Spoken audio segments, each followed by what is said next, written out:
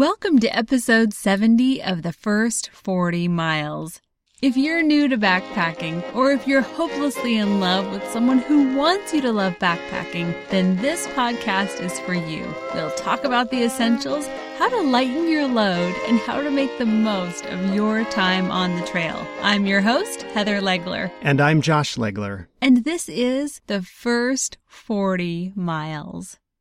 Today on the First 40 Miles, are you stuck in a rut? Or do you believe that ruts aren't even a thing on the trail?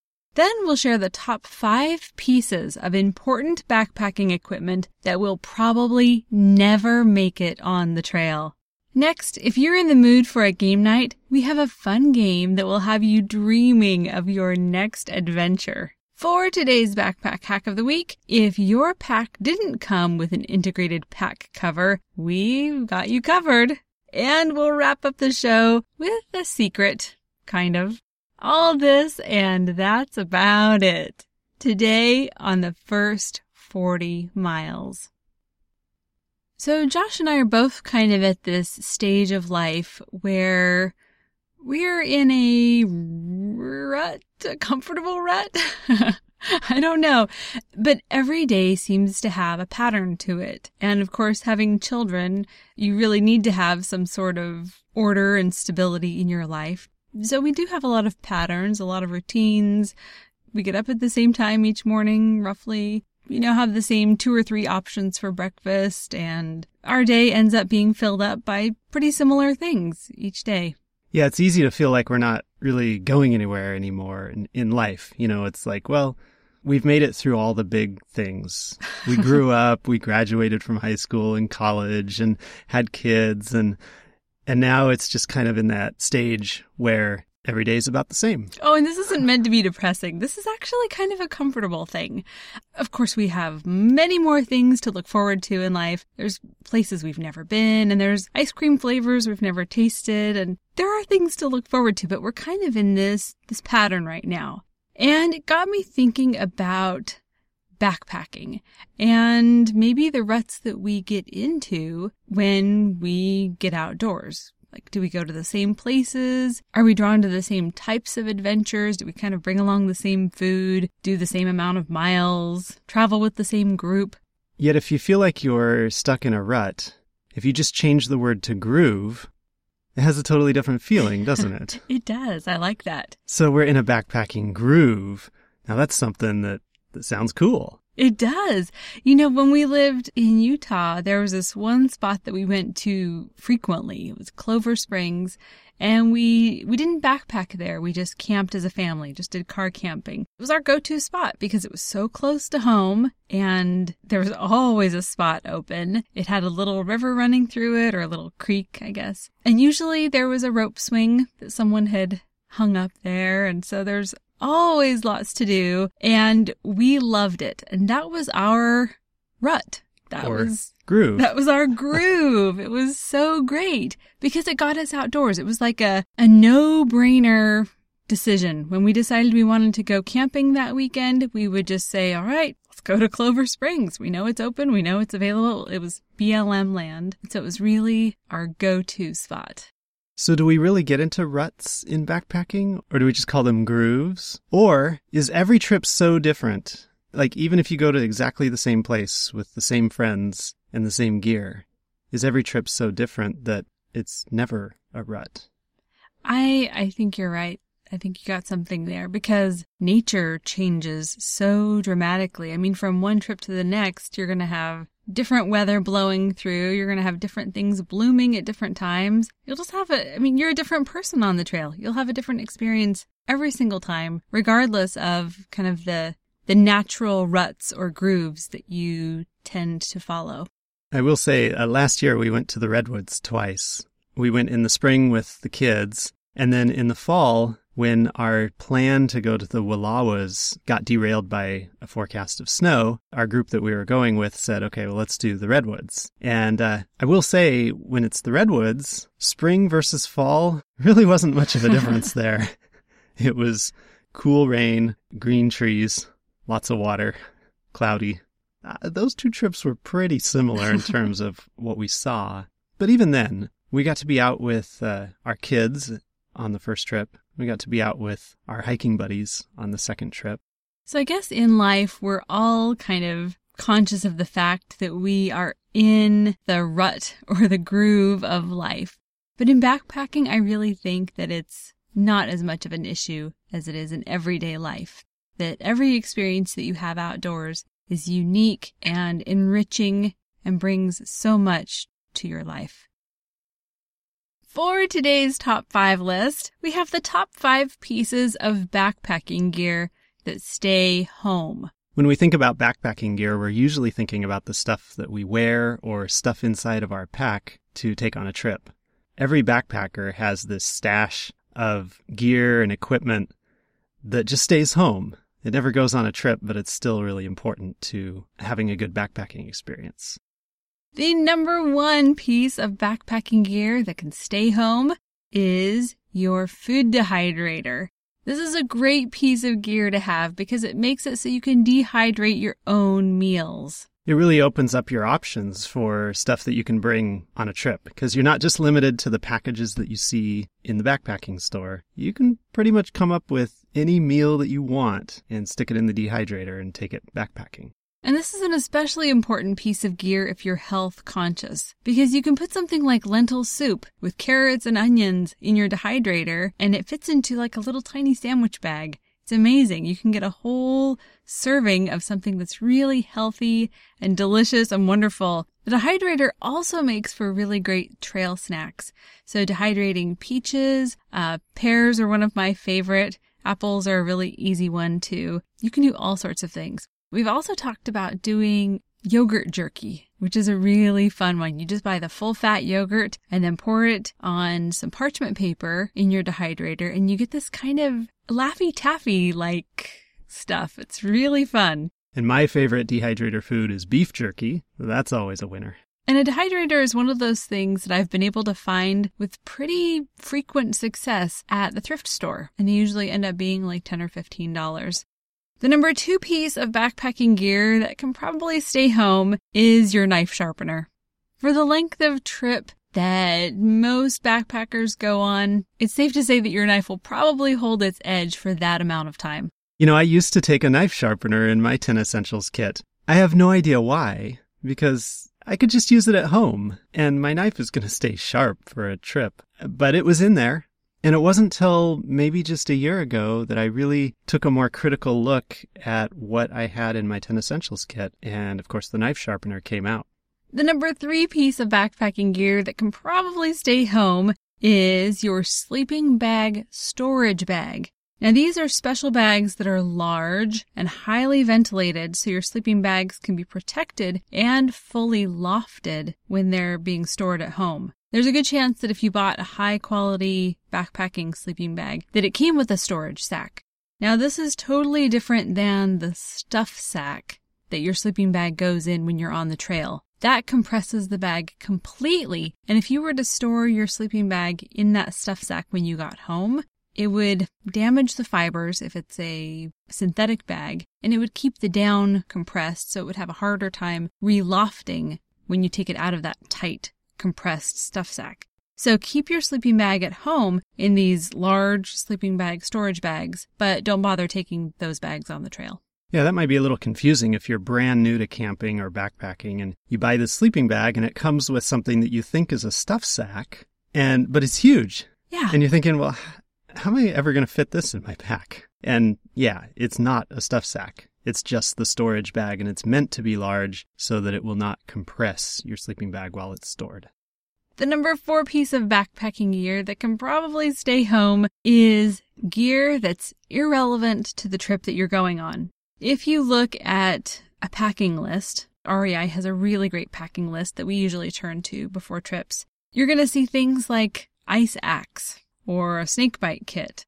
I've never brought an ice axe on a trip. I just don't go on those kinds of trips. However, for one of our segments that's coming up soon on the first 40 miles, we're going to be doing a Ready for Adventure segment on the Swamp Fox Passage, where they do recommend to bring a snakebite kit. So really, depending on the trip that you're going on, you'll want to find out which pieces of your backpacking gear are actually relevant for that trip.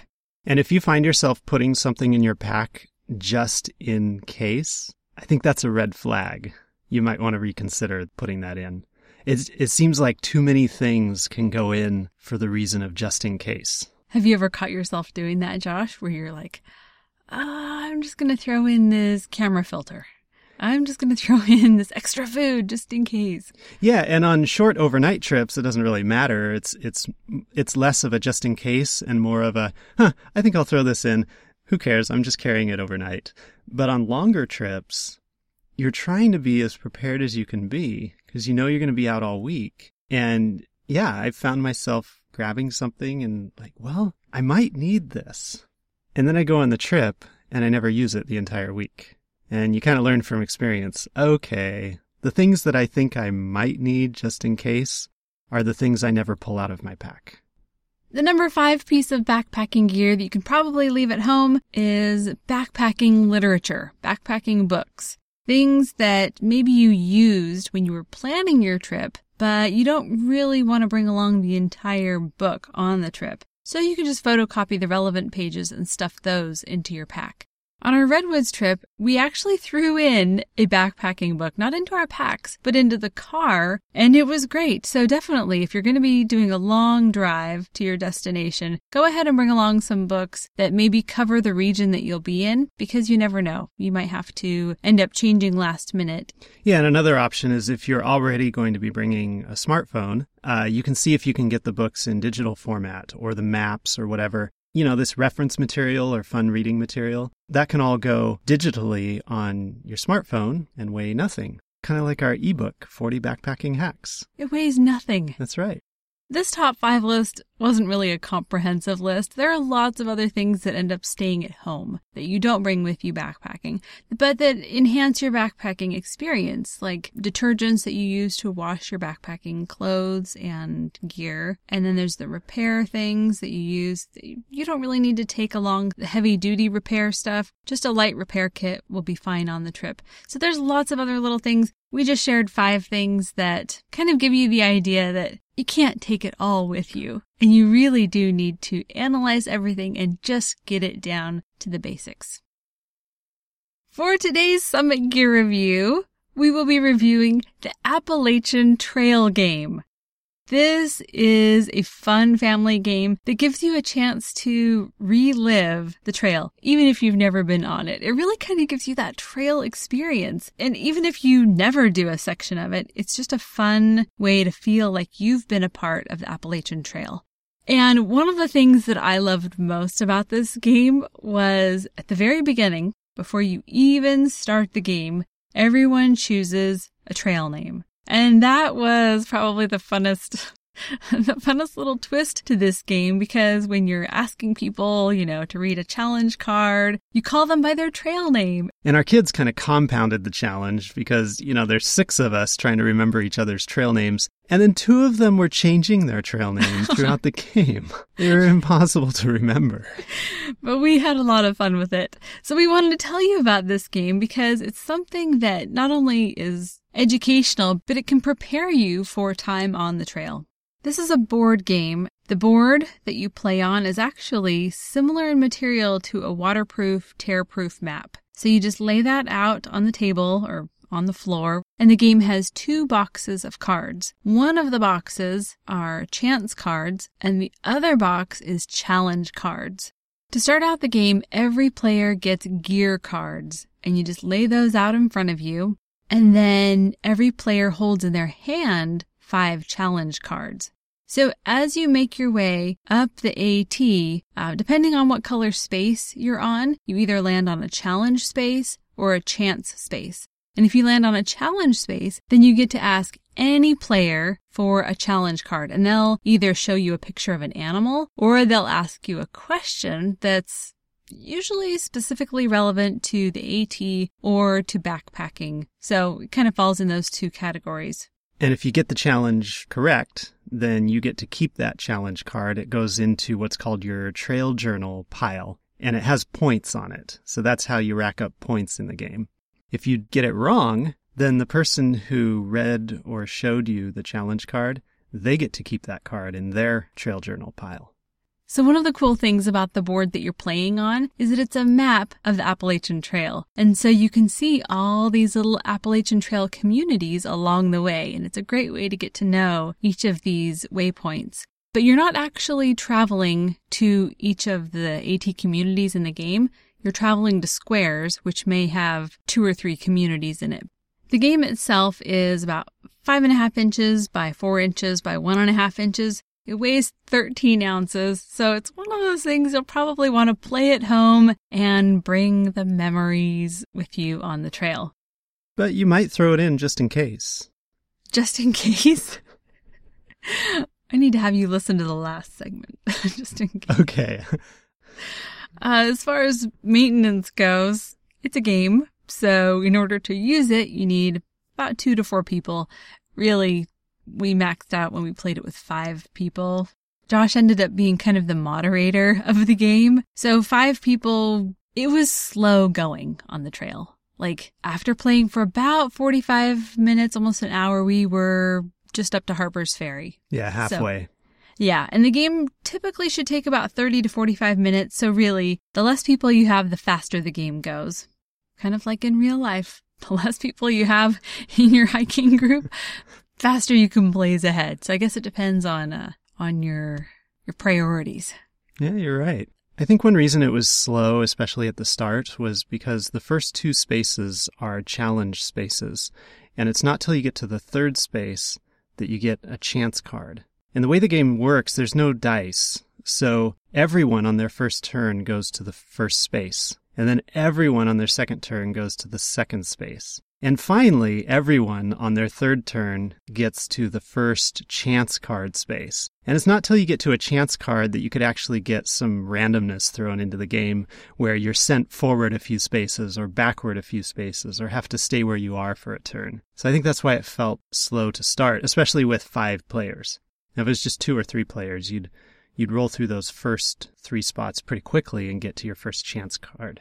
Another cool thing about this game is that it doesn't come with playing pieces. So you just have to go out to the backyard and find a few stones or reach into your pocket and grab a couple coins, and you get to use those as playing pieces.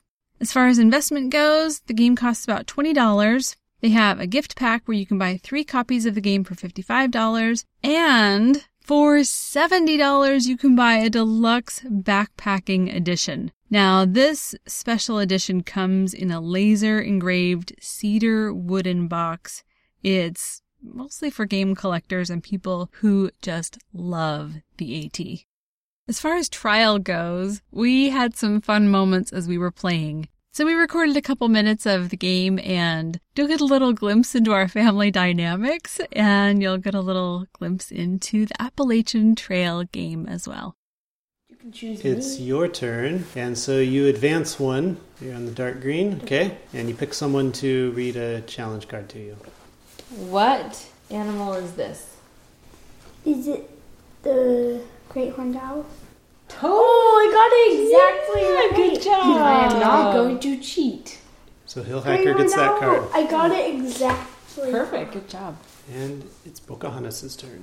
Okay, I think this is one that you're going to like. Azaleas.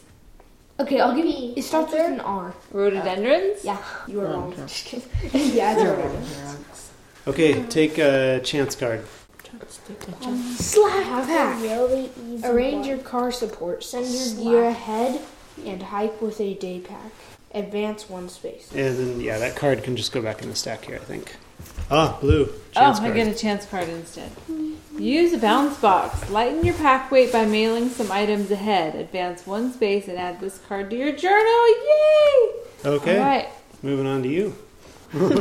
These are the best. I Twisted love ankle. chance cards. Wait. This is like Oregon Do not Trail. advance next turn unless you are carrying 2 of the following. Which other one do you need? Maybe we can donate it or trade I it. need trekking poles or a first aid kit. You have First aid kit gives you everything. Or check. I Yeah, have we have hiking both. poles and first. I only have boots. Trade I them have for some 2 really of good those. boots. I I'll have trade you hiking personal poles. items because personal items are completely useless. What is that personal item? Like, what's in the picture? The Camera, journal. art supplies, Journal, journal, book, pencil. musical instrument, game. Here, I'll trade Those are my you favorite that. things to bring on the trail. Okay, we bended so that the allows you rules. to just... Okay, Van Gogh, it's your turn. Hope you could follow along with that.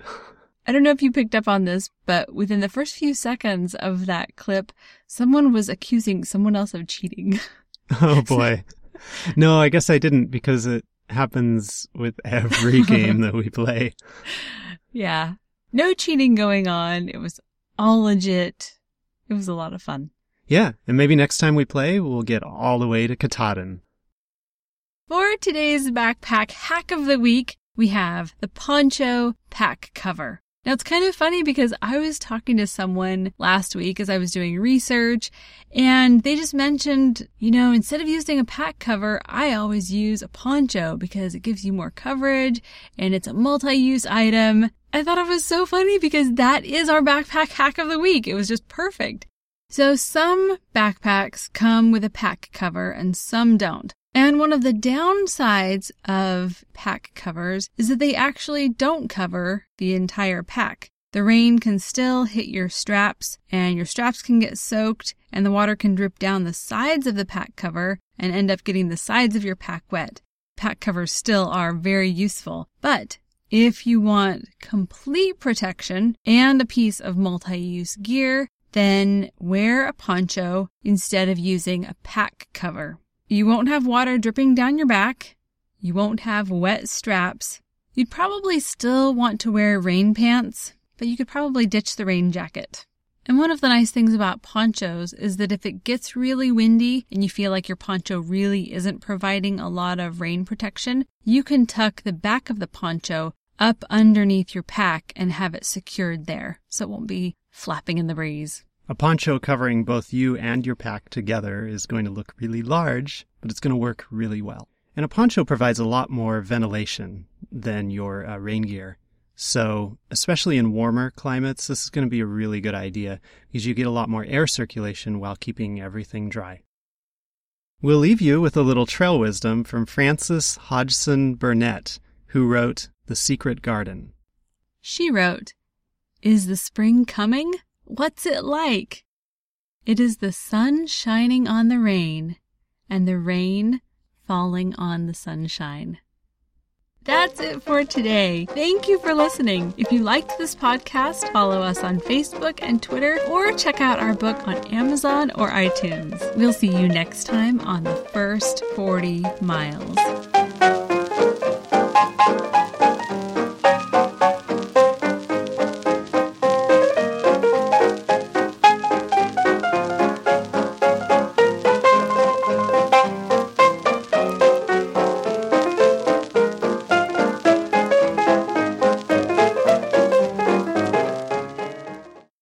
I like beef jerky. Yay! Yay for me. Yay for beef jerky. Do you want to talk about how that's not even important? However, for one of our segments that's coming up in a few weeks, we're going to be doing, no, maybe not a few weeks, maybe it's next week, I don't know.